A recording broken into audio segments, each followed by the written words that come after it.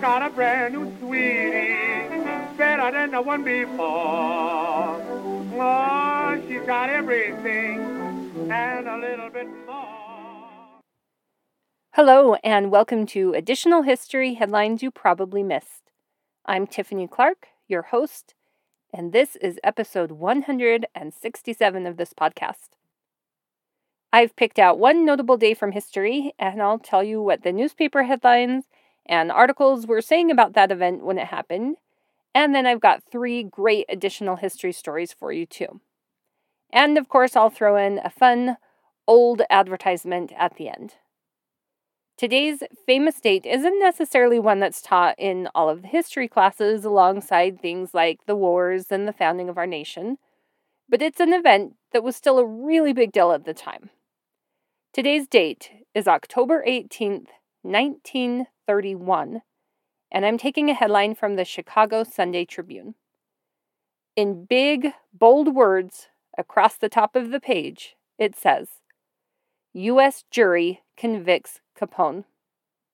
Yes, friends, today we're talking about the fall of one of the most notorious organized crime bosses of all time.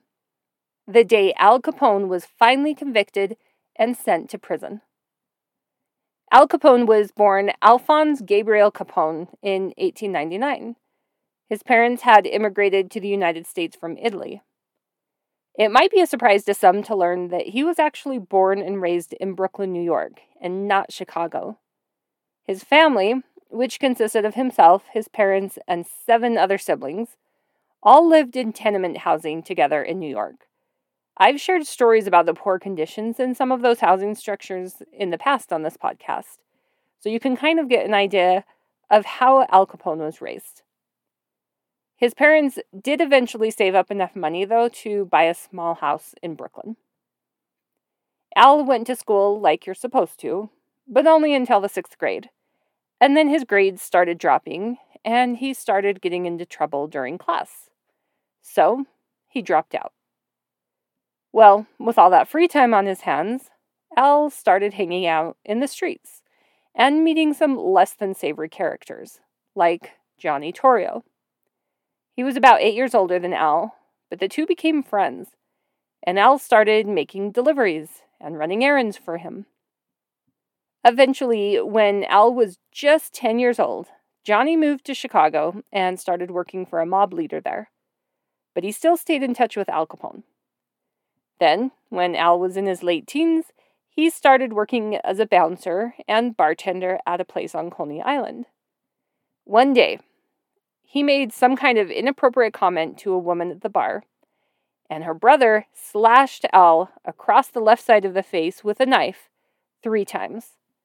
And that's how Al earned the nickname of Scarface. Anyway, Al had a girlfriend named May Coughlin. She got pregnant and gave birth to their son.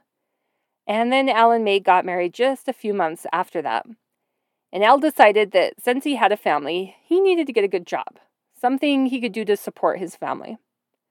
So he packed everyone up and moved to Baltimore to be a bookkeeper, which, in my opinion, is a completely natural career for someone who only has a 6th grade education. Whatever. Pretty soon, Johnny Torrio invited Al to move out to Chicago and help him run his gambling and prostitute business there. Al agreed and began working his way up in Torrio's business. Now, by this time, it was 1920, and that means that prohibition in the United States was just getting started. Johnny realized that illegal alcohol manufacturing and sales would be a pretty lucrative business. And it was. They started intimidating officials in the government to look the other way, and using violence to enforce what they wanted to happen in some cases. In 1925, someone tried to kill Johnny Torrio, and he decided he'd had enough, and it was time to get out of the business. He turned it all over to his right-hand man, Al Capone. So, at barely age 26, Al became the leader of an operation that some newspapers of the time reported was making $100 million a year. Now, Al had a certain charm about him, I guess you could say, and he was somewhat generous with all of the money he made. Some even compared him to Robin Hood. That is, until things within his organization became more and more violent and his reputation started to disintegrate. If you want to know more about that, go back and listen to episode 45 of this podcast, where I talked about the St. Valentine's Day Massacre. Anyway, authorities tried for years to find something they could convict Al with. The government even hired an entire team of people, known as the Untouchables, because they wouldn't accept bribes. They couldn't be bribed, it was believed. The Untouchables were hired to do nothing but harass Al Capone and try to find ways to charge him with criminal acts. That group was led by none other than Eliot Ness. The Untouchables started breaking up illegal activities and eventually were able to arrest Al Capone for 22 counts of tax evasion, since he hadn't exactly been paying taxes on all of that illegal money. Al, of course, tried to bribe the jury and figured that he'd get off like he always did. Except that time, the judge switched out the jury at the very last minute. The trial was held, and after 8 hours and 10 minutes of deliberation, on today's episode date of October 18th, 1931, Al was convicted on 3 of the charges against him and sentenced to 11 years behind bars. At first, he was sent to prison in Atlanta, but then he got moved to Alcatraz. He only ended up serving 6.5 years of his sentence before he was pulled out of prison and sent to a mental hospital for 3 years. He died on January 25th, 1947, 76 years ago this week. But his reputation has lived on for all these years. I think that's enough talk about organized crime. Let's open up some more newspapers and find out what else was being reported the day Al Capone went to prison.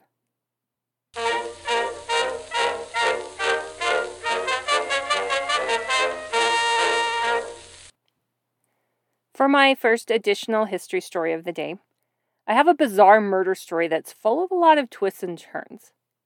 I'm taking this headline from the Albuquerque Journal out of New Mexico.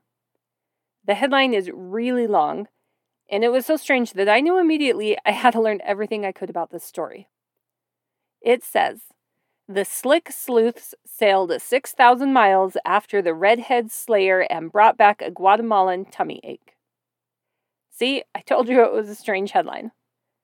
This story occupied the pages of newspapers for a very long time and made many front-page headlines.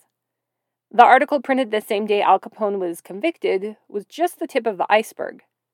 The story actually began 2 years earlier in 1929. This story is about the murder of Miss Viola Patty, or the murder of Virginia Patty. You see, some newspapers called her Viola and some called her Virginia. For this story, I'm going to call her Viola because I did a lot of digging, and that's what federal census reports and marriage records call her. Anyway, Viola was born in Iowa around 1896 or 1897, and her father was a merchant there. When she was in her early 20s, she married a man named Arthur J. Wismath. But for whatever reason, that marriage didn't last, and the couple decided to get divorced. That was in 1925. But before they divorced, Viola gave birth to a daughter, a girl named Helen Dorothy. The little girl was 8 years old at the time of her mother's death, and it's not very clear exactly what was wrong with her, but Helen had something wrong with her hip, and I assume it made it hard for the girl to get around. When Viola and Arthur got divorced, Helen stayed to live with her father and her father's parents, and Viola was only allowed to visit her about once a month. It was said that Arthur never remarried, at least at the time of the story, and didn't show any interest in it and preferred to focus his attention on his daughter. The newspapers didn't really give a reason of why Viola only came to visit her daughter once a month, but it did say that at the point Viola was murdered, she hadn't bothered to visit her daughter for 6 months. Then, out of the blue, Viola set up an appointment to go and visit Helen. Except she never showed up, and she never did get to see her daughter that one last time. Now, Mrs. Wismath, Viola's former mother-in-law, found it a bit odd that she didn't show up to the meeting to see her daughter. After all, she had been very insistent upon coming to visit that day. And when Mrs. Wismeth offered to bring Helen to Viola's apartment, Viola insisted that she needed the fresh air and would come to them. Viola had been suffering from tuberculosis-related ailments for years at that point, and had been cooped up indoors for a very long time. And maybe that was the reason she hadn't been to visit her daughter in so long. It's definitely a possibility. Anyway, Viola had an interesting relationship with her former mother-in-law. When she visited, she would often tell the older woman about the men she liked, or men that liked her. She talked about flirting with them. Mrs. Wismeth said that she had warned Viola that it was a dangerous game and that men could easily get jealous of each other. But Viola didn't care. This might not seem so bad if it weren't for the fact that Viola had gotten married again to a man named Frank Patty. When it came to Mrs. Wismeth talking about jealousy, I'm sure a lot of it had to do with the fact that Viola had a husband and was still behaving that way. Because of Viola's illness, she spent a lot of time recuperating in Los Angeles and Arizona while her husband worked in Portland. The couple would often sail back and forth on a ship. Well, on one of those trips, Viola was introduced to the radio operator on board. His name was William Tallman, and he was just 22 years old, so a bit younger than the married woman. The pair hit it off and became fast friends.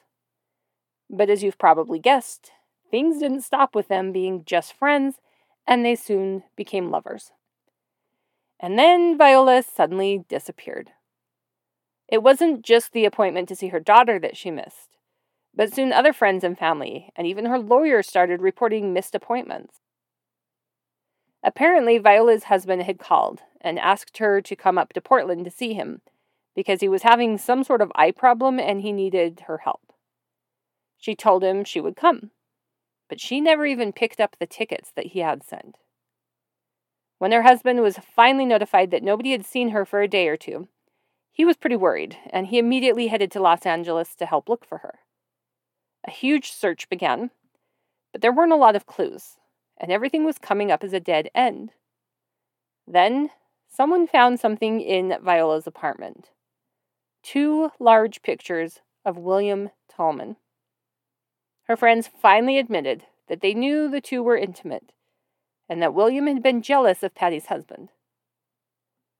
And then, somewhere else in town, a landlady was cleaning an apartment for one of her tenants, someone who had rented under the last name of Johnson, someone who hadn't been staying there for very long and was currently out of town when she went to clean the apartment.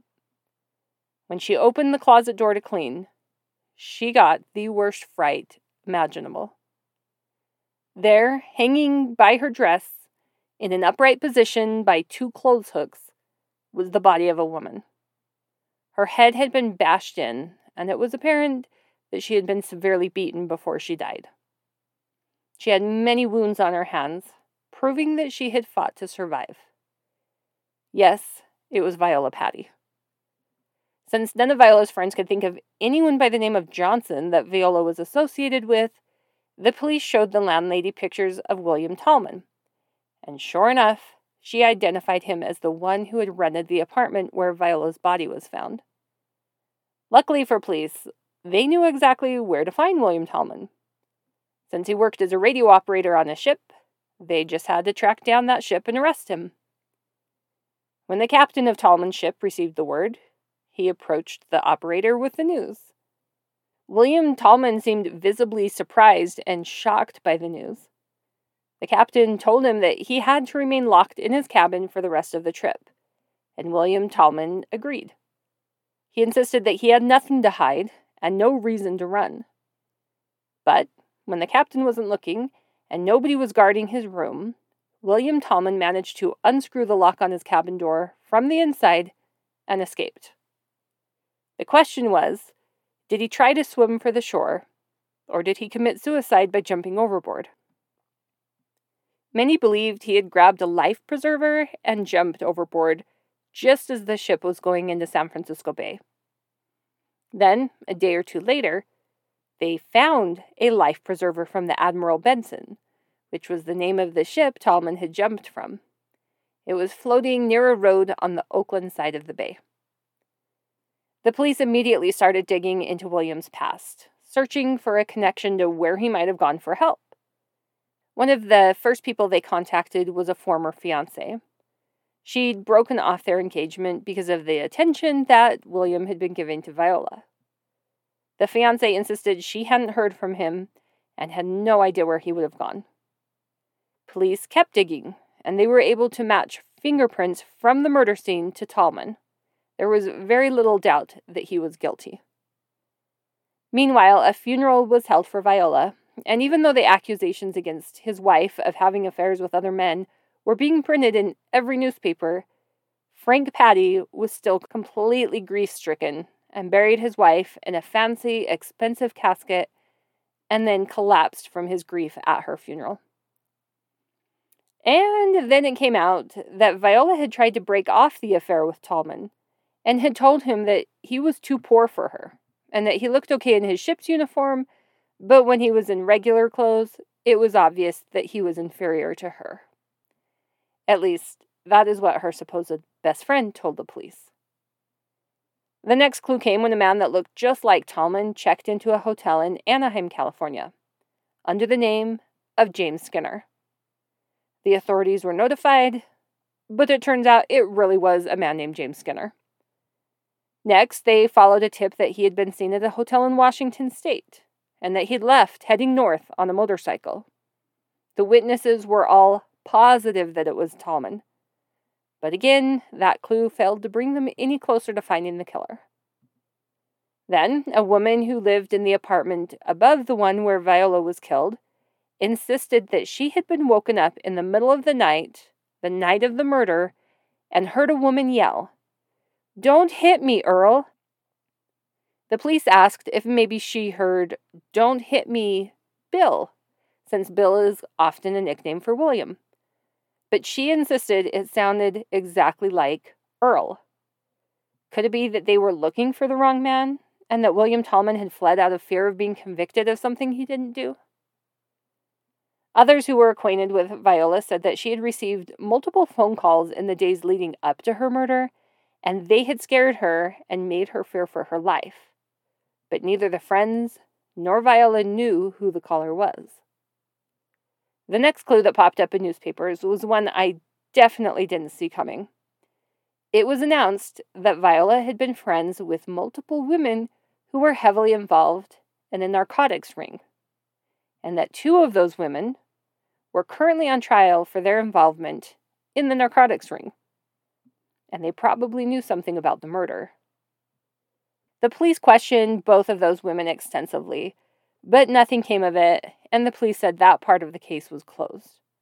Both women were found guilty of their crimes and sent to prison. Pretty soon, people were clamoring for the police chief to be fired. They blamed the escape of William Tallman on him, as well as many other problems in the city. The police chief commented that he was surprised the stock market crash wasn't blamed on him too. Clues and articles about the murder continued to pop up for many months. In January of 1930, an article on the front page of the Los Angeles Evening Express had this headline: "Tallman Patty murder solved when secret clues develop." I was really excited to read the article, but it was pretty much just a recap of everything that had been going on in the case up to that point. The article writer seemed to lean toward Viola being more involved in the drug ring than people originally thought, and said that there were reports of strange men, not Tallman, searching for her before she was killed. Was it true that the police were chasing the wrong man? As a quick side note in the timeline, in February of 1930, the Admiral Benson, the ship that Tallman had disappeared from, wrecked as it was coming into the Columbia River at a place known as the Columbia Bar.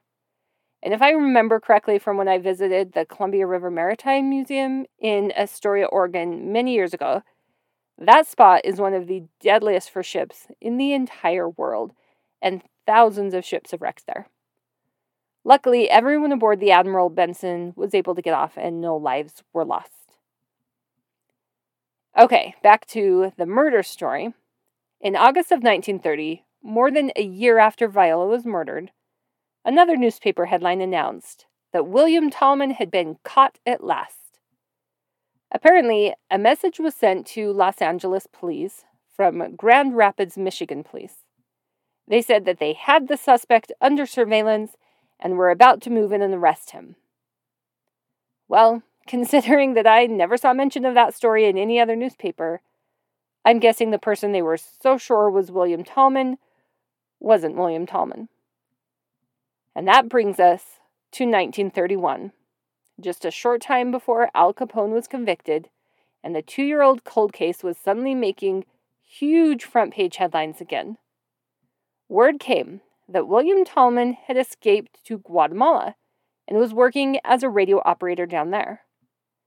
2 policemen and a news reporter quickly took off for the Central American country in hopes of catching him before he could slip out of their grasp again. They took a steamship down the coast, through the Panama Canal, and up to the east coast of the country. Then they took some sort of ground transportation to Puerto Barrios, where Tallman was working. Oh, and they printed all of this information in the newspaper before the men actually arrived. So, yeah, they weren't exactly being secretive.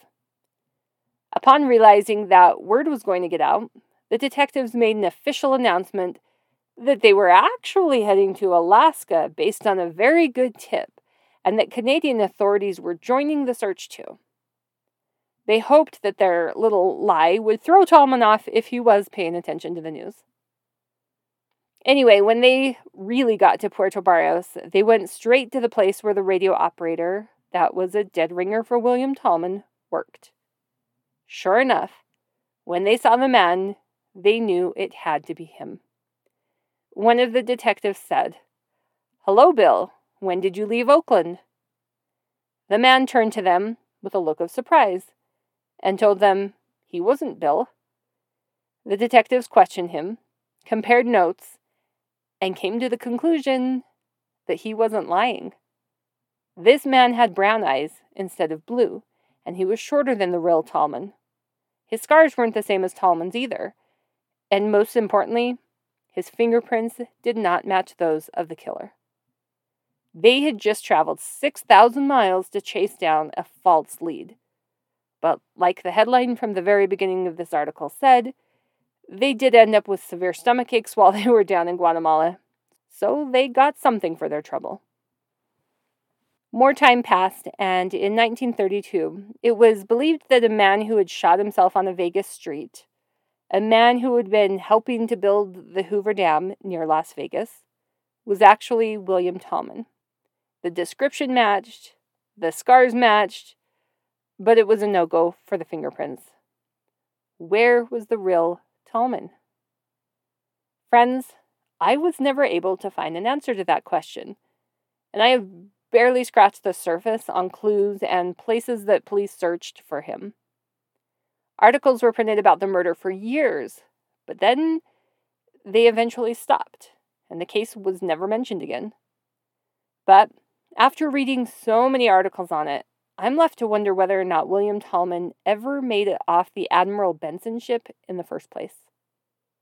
At the time, some suggested that he didn't really jump overboard, but that he had been hidden away in some sort of secret compartment on the ship and then helped to safety by friends of his on the crew. That's a completely believable theory. But remember how a life jacket from the Admiral Benson washed up on shore in the San Francisco Bay? Well, it turns out that the crew of the Admiral Benson said that they had recently gotten rid of a bunch of old or defective life preservers, and the one that the police found a few days after Tallman disappeared wasn't the only one that washed up on shore. There was actually a bunch of them, and it was believed that somehow all of the defective ones had been thrown overboard.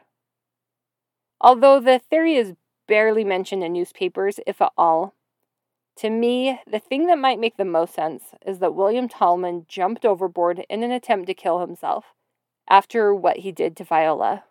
And that's why none of the sightings of him were ever actually him. But that's just my opinion. It's just another case that will probably always remain unsolved.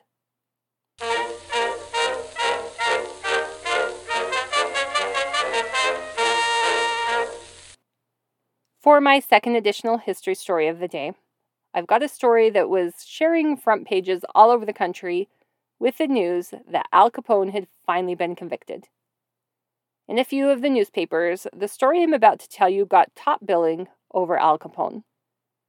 This headline comes from the Fort Collins Courier-Express out of Fort Collins, Colorado. It says, Thomas A. Edison dies. 3:24 o'clock this morning. Yes, the great inventor had died. Thomas Edison was born on February 11th, 1847 in Milan, Ohio. He was the youngest child in the family and had 6 older siblings. When Thomas was young, he contracted scarlet fever, and it left him with major hearing and ear problems throughout his life. As an adult, he was almost completely deaf. Although apparently Thomas liked to tell people the hearing loss was the result of a train accident. And I guess there was some truth to that too. I'll tell you about that in a minute. The family eventually moved to Michigan, and that's where Thomas enrolled in public school for the first and only time.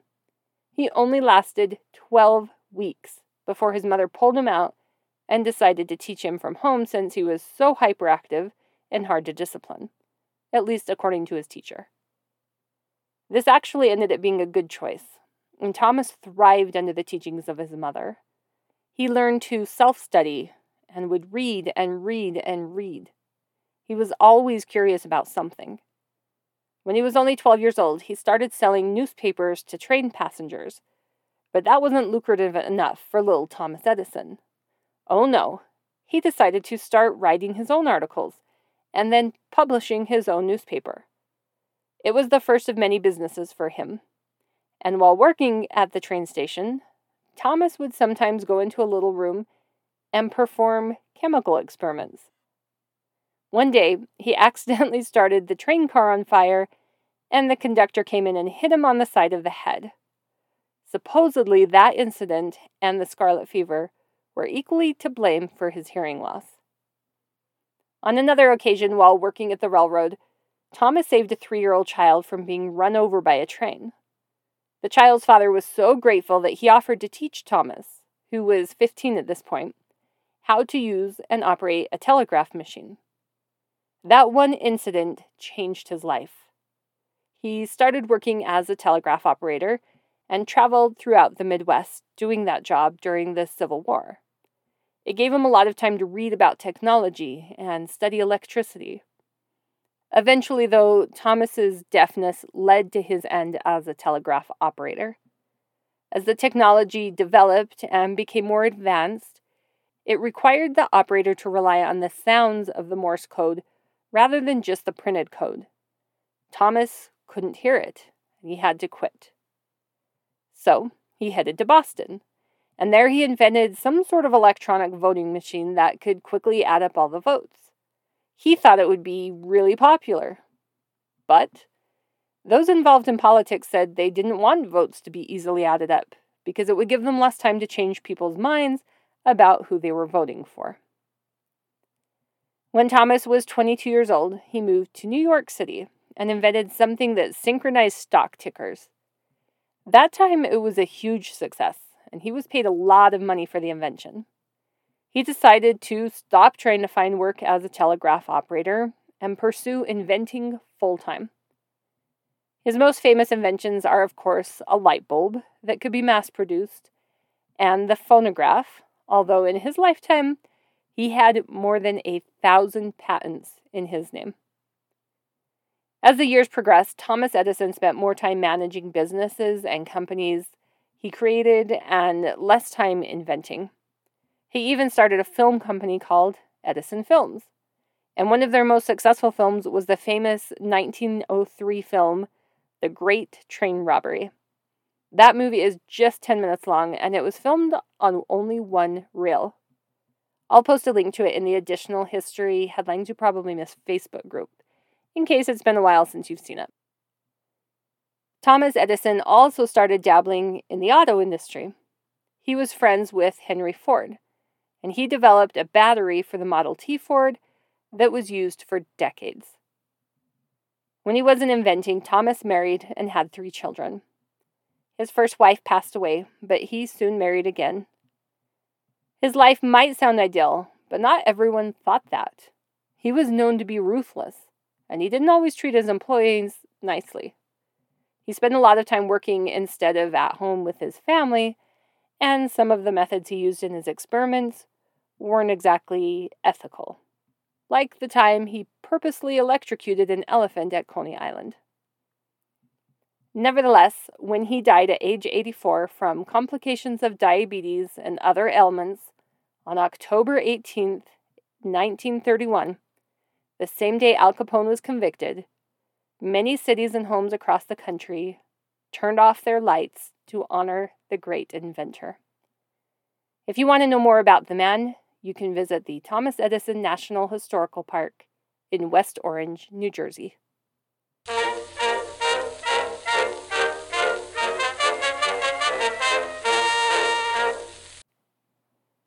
Okay, for my last additional history story of the day, I have a unique and fun story for you. I think you'll like it. This story comes from the Salt Lake Tribune out of Salt Lake City, Utah. The headline says, "These people get queer jobs." People like to joke around about the government and government jobs where people are paid to do nothing. But this article actually highlights a few of the most unique government jobs that existed in 1931. First up was the job of John Robinson. John was black, and sometimes someone of his race was deported. And when that happened, he was called to accompany them back to their own country. He was known as a counselor, friend, guide, sponsor, and caretaker of the people he escorted. At the time the article was being printed, John had just left on a ship headed for South Africa. He was accompanying another black man who had gone insane while living in the United States. Because of his job, John had the opportunity to literally travel all over the world on the government's dime. John had a really good memory and loved to talk about his travels and tell stories about the things that he saw and did all over the globe. The next job featured was the woman who had the privilege, by law, to sign the president's name on documents.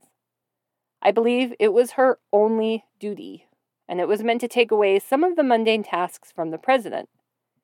Nowadays, I think a stamp is just used for the president's signature, but back then, she actually wrote it out. The third job featured in the article was that of the attendant whose only job was to carry an ancient mace into the chamber every day. The mace of the United States House of Representatives is supposed to be a symbol of their authority, and it was to be carried by the sergeant of arms, if I'm correct. It looks like an ancient battle weapon. If at any time someone gets a bit out of control in the chamber, the Speaker of the House can order the sergeant at arms to pick up the mace and hold it in front of the guilty party, and that is supposed to make bad behavior stop. That act has happened only 6 times in all of our country's history. The next job described was that of a messenger for the Senate. His only job was to run personal errands for members of the Senate. In the early days, he rode a horse to do that. In 1931, he rode a motorcycle to get around faster. Another job was that of the coachman, or driver, who would sit all day waiting just in case the president needed to be taken somewhere. That same coachman was also expected to take the housekeeper of the White House to the market anytime she needed to buy something. And last but not least, the article told of the man whose only job was to make sure the government clocks were all set to the proper time. And if they broke down, he had to fix them. He made daily rounds just to check the clocks, and that was all he did. I think I could actually handle some of those jobs.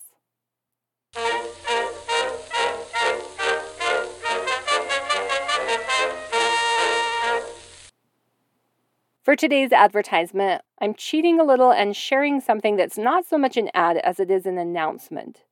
It comes from the Press Democrat out of Santa Rosa, California. Remember, our famous date is October 18th, 1931, and Halloween was rapidly approaching. A local company had sent a pledge to the newspaper, and any child under the age of 16 who read and signed that pledge could get admitted to a matinee movie on October 24th for free. It was their way of hoping to curb Halloween pranks. It was called the Honor Pledge for Halloween, and it said, "I hereby pledge myself to refrain from marking windows or automobiles with soap, wax, or tallow, from destroying, harming, or removing gates, signs, or doing anything that is not good, clean, harmless fun on Halloween. I will also do my part to see that other children do not break the law. Signed," and then there was a blank for the child's signature. I wonder how well the pledge worked that year. Friends, thanks for joining me on this journey back in time to October 18th, 1931. I'm not done telling stories yet, so make sure you come back next Monday for an all-new episode where we'll jump forward a couple of decades to the time something famous closed for the last time. It's a place whose opening I covered in another episode. Think it over, see what you come up with, and I'll talk to you later.